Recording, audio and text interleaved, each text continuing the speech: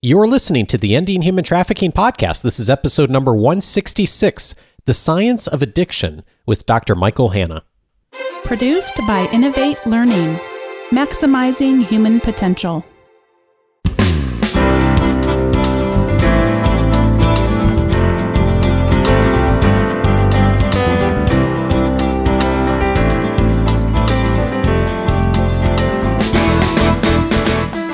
Welcome to the Ending Human Trafficking podcast. My name is Dave Stachowiak. And my name is Sandy Morgan. And this is the show where we empower you to study the issues, be a voice, and make a difference in ending human trafficking. Sandy, just about every episode, we do try to zero in on all of those and sometimes a specific one. And I have a feeling today, studying the issues and learning more about, especially addiction, is going to be key as far as a big takeaway from this conversation. Well, I'm excited to have as our guest my colleague from Vanguard University, Dr. Michael Hanna, and he teaches at Vanguard neurobiology, and he was a neurobiology lab teacher at UCI. He was adjunct faculty at Mount San Antonio Community College and Los Angeles Trade Technical College before he came to Vanguard. And he has a lot of experience in substance abuse, neurological disorders, developmental disorders. And he is also involved in tutoring and college prep programs for high school youth in Orange County. So he's absolutely our kind of guy. I sat down with him and had a conversation, and all the things that I want to read now. I am just so thrilled. Welcome to the Ending Human Trafficking podcast, Michael. Thank you very much for having me. So let's start off with our first question. What is addiction? One of the ways I like addressing addiction is by 5 C's, because unfortunately, a lot of times we use that term addiction so lightly. You know, I'm addicted to ice cream, I'm addicted to candy, but I think 5 C's kind of comprise what real addiction is. And one of them is loss of control, you know, this inability to stop whenever you want to. And most people that are actually addicts will tell you, I really do want to stop, but I just can't. So that's one of them. You know, this compulsive drug use, that's kind of the second C that I think of. And then a big one is continued use, you know, despite negative consequences. So people, even though they know that it's just harming their lives and it's just, you know, causing all of these problems, and they logically, you know this stuff, they continue to use this. And then a last one that I think of is this strong cravings for these drugs, and, you know, some that are just almost impossible or very difficult to overcome these cravings. So that's kind of the way that I think of addiction, as this loss of control and this continued use despite negative consequences. So let me make sure I've got all 5 C's. The first one is loss of control. What was the second one? Compulsive drug use. Compulsive. So compulsive kind of means that I can't stop myself. Right. It's almost like I got to do it almost every day, or depending on obviously different types of drugs. You know, I can't go to sleep without thinking, you know, when my next hit is, or when. So this constant need for it. So the loss of control can be just even the amount of it, but the compulsive use is almost like an everyday thing that I'm thinking of. And then the next one is continued use. Yeah. And then the last one was craving. So I think I didn't get the fourth one written down. The consequences were the fifth one. So yeah. Negative consequences. And that's the part where when I'm logically trying to talk to a friend or someone that I'm concerned about, and I use my logic, well, here are the consequences. And I think that I'm being very convincing, and then they don't stop. Right. So logic isn't very effective in addictions. No, not at all. And they will tell you, if you talk to, several addicts, they will tell you, I really want to stop, and I know this is messing up my life. And, they logically know. You don't have to convince them at all that it's bad for them. They know that already. I would say a lot of times they're the ones that actually want to stop.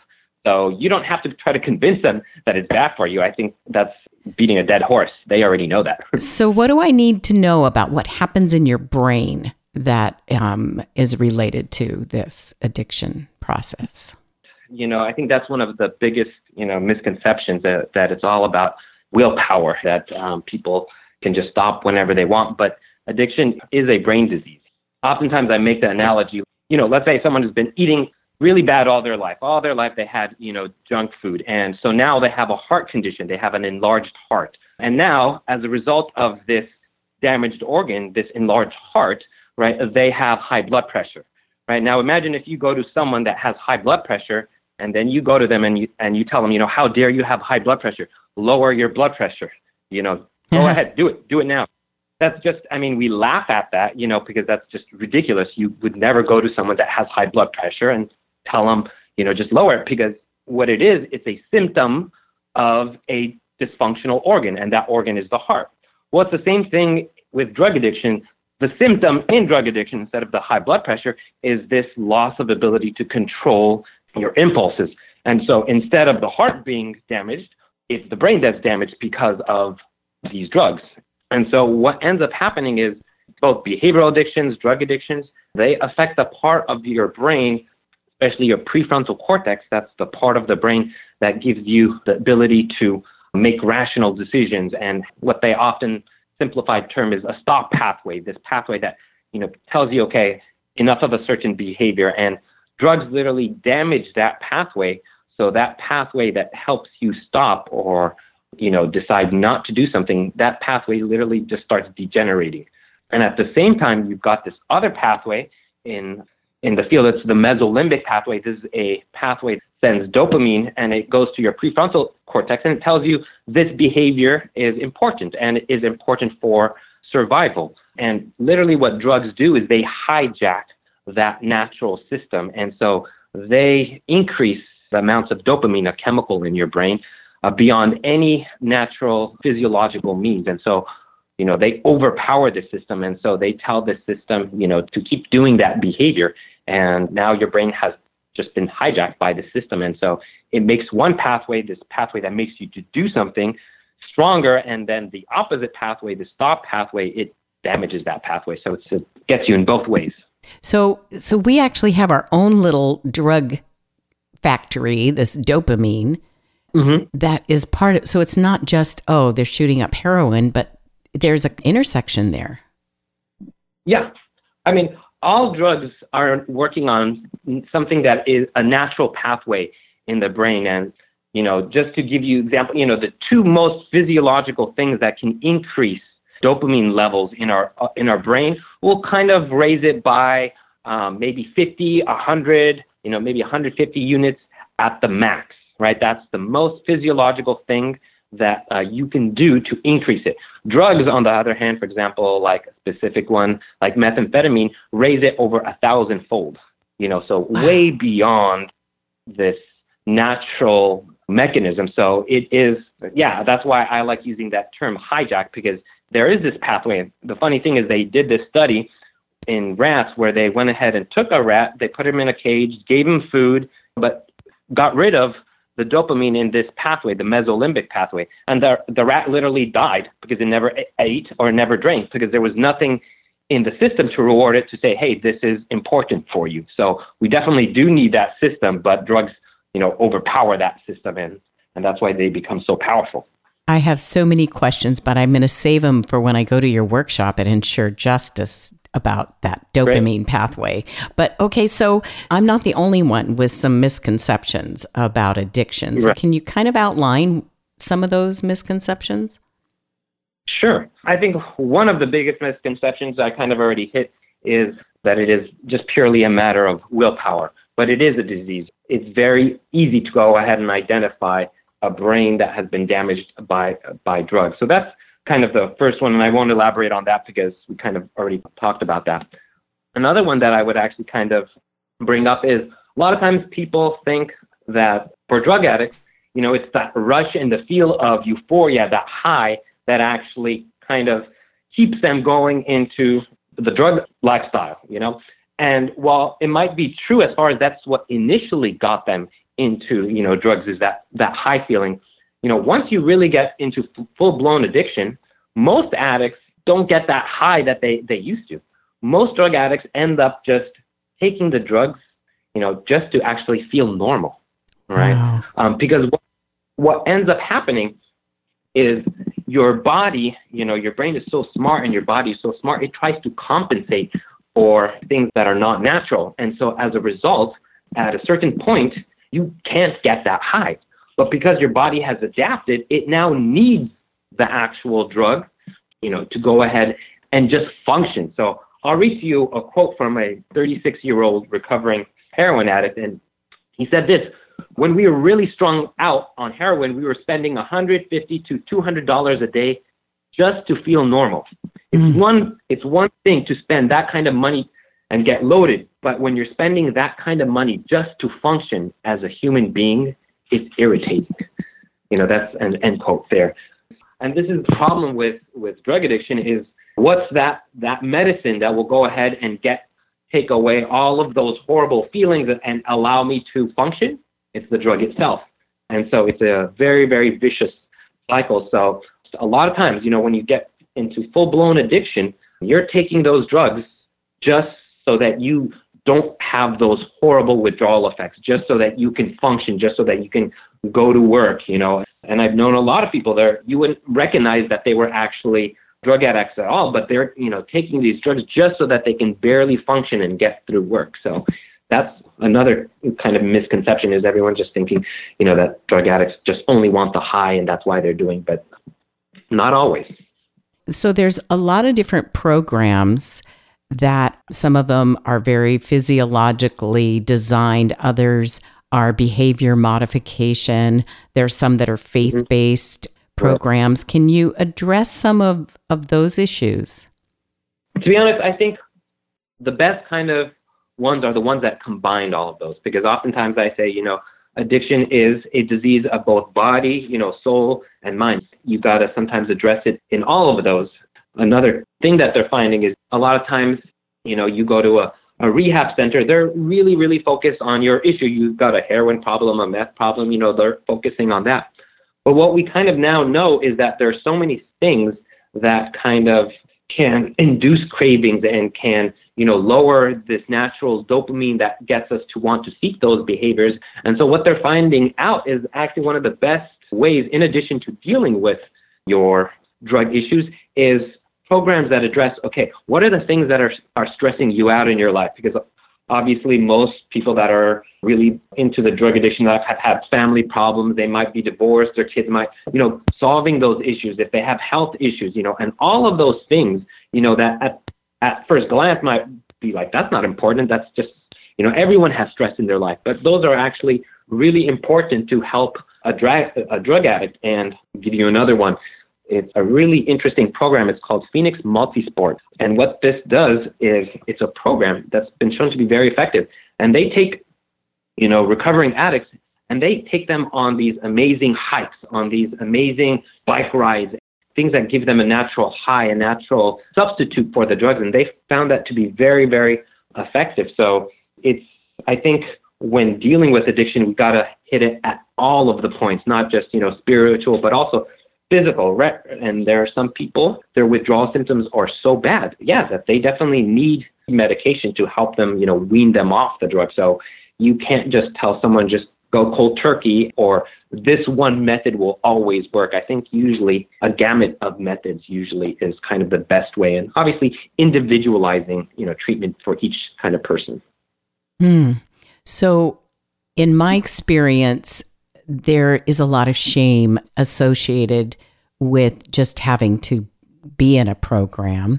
I also work with young parents who've lost their children, so their motivation for rehab is to get their children back. And so one of the places they often go is to the faith-based community, to the churches. And so it feels a little bit like, because of the shame, maybe they're not going to be as transparent when they really do need support. I don't know. Is there any research on how that spiritual component works in addressing rehabilitation? They have definitely done studies, and they have seen, that faith-based programs are definitely helpful, both as a preventative means of getting into addiction. And there are some studies that have shown that research-based programs are successful, but I would also put that with a caveat in that a problem oftentimes with faith-based programs, if it's just purely, well, we just got to pray about it, and those a lot of times to me actually don't work. If they're using that faith-based program along with other means, kind of like I was talking about before. But if it's just purely, let's sit down and, pray about it and then everything will go away, unfortunately, I don't think that is actually very helpful. And I believe I was telling you yesterday when we were talking about this wonderful article that said, Christians make the worst addicts, and how there is a lot of shame, and people oftentimes think, if I've been praying to God every single day and I really have faith in him that he's going to take away my addiction, then why am I still struggling with it? Do I not have enough faith? Am I not, good enough believer? And I think sometimes that shame is a huge hindrance. Well, and I liked how you framed this at the beginning of this section, that it is mind, body, and soul. And for a really successful outcome, to use my grandma's language, you can't put all your eggs in one basket. Exactly, yeah. It's the same thing. I always say, if someone has cancer, I'm not just going to go ahead and tell them, pray about it, and it'll just go away. Well, I am a strong believer in what prayer can do. I'm also going to go ahead and tell that person, well, in addition to prayer, you got to also do your part, and you got to go ahead and see what the doctor says.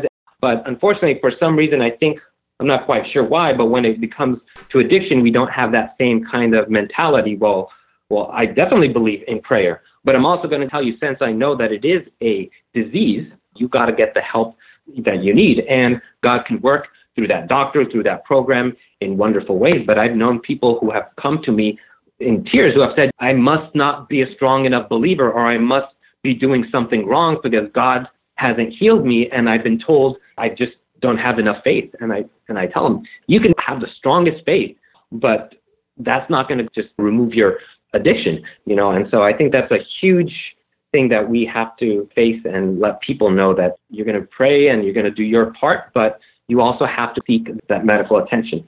And I think that's back to where we started, is it is a misconception that addiction is a willpower issue. It is a physiological response, and there are physical pathways in our brains that are impacted and, to your point, damaged, Michael. And that is really, your image of the enlarged heart. I'm a nurse. I'm like, okay, so if you have an enlarged heart and you quit eating ice cream and sour cream on your potatoes, or better yet, sour cream and bacon and cheddar cheese on your baked potato, your heart isn't going to suddenly shrink back down. You're still going to have to deal with the consequences of that lifestyle. It'll take a long time for it to be a healthier heart. So I want to know, how long does it take my brain to physiologically heal, to recover from that neurological damage? So one thing to keep in mind is that these answers are going to be generalized. Obviously, every single brain, every single person is going to be different. The amount of drug use, the type of drugs, all of those are going to, change the numbers. But in general, what the neuroscience field has seen is that your brain does recover. That process is at least 3 months. And that is a long time, but there is hope that your brain does recover. And that's kind of one thing that I always tell people, because they'll be like, it's been 2 months and I'm still having these strong cravings, I'm still liking. And I tell them, that's okay. You just got to give yourself a little bit more time to heal. And, with time, your brain will recover. Sometimes, depending if it's been longer use, heavier use, it might be longer than 3 months, but typically at least you need that 3 month period for your brain to start the healing process. So we have evidence, we have at least anecdotal at this point, of the intersection of substance abuse and human trafficking. And we have evidence that traffickers will actually hang out near recovery programs, and as someone is leaving, will engage that person and recruit again. What makes them so vulnerable? If they've been in the program for 3 to 6 months, they should be able to just say no, right? Well, there are several things that come into play that trigger this relapse and this trigger the craving. Because like you said, you can be in a rehab center for 3 months and, even a year, and you're perfectly fine. But then, because your brain is such a smart machine, it recognizes certain cues and certain environments and certain things that are associated with drugs. And those small things, because your brain, when it sees those cues, is expecting the drug. So what it will actually do is, in thinking that it's going to get the drug, it actually does the opposite of what the drug would normally do. So you get these strong, real cravings. And once this person is outside of their environment, that rehab center, anything that is associated with their former lifestyle can trigger a relapse just like that. So that's how scary it is. And that's why drug addiction is such a tough thing to overcome, because you've got to address so many aspects, not just your mindset, not just the physiology, but things that you're not even conscious of, things that your brain will automatically do that you have no idea your brain is doing that will actually trigger and give you a greater chance of relapsing.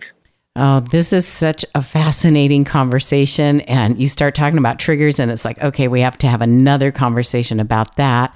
And that's why it's so important at Ensured Justice that we're going to look at this not just from physiological, not just from psychological, but also from spiritual. There will be the faith-based component there so that we can learn more about how to have those communities that stave off that triggering and support people without guilt and right. without falling victim on our behalf, falling victim to judging people because they don't have the willpower. And Michael, thank you so much for all of your expertise. I just admire you so much. And if you can send me links to any of the things you've mentioned, the 5 C's, the articles, the research, we'll put that in the show notes so that people can study that a little bit more.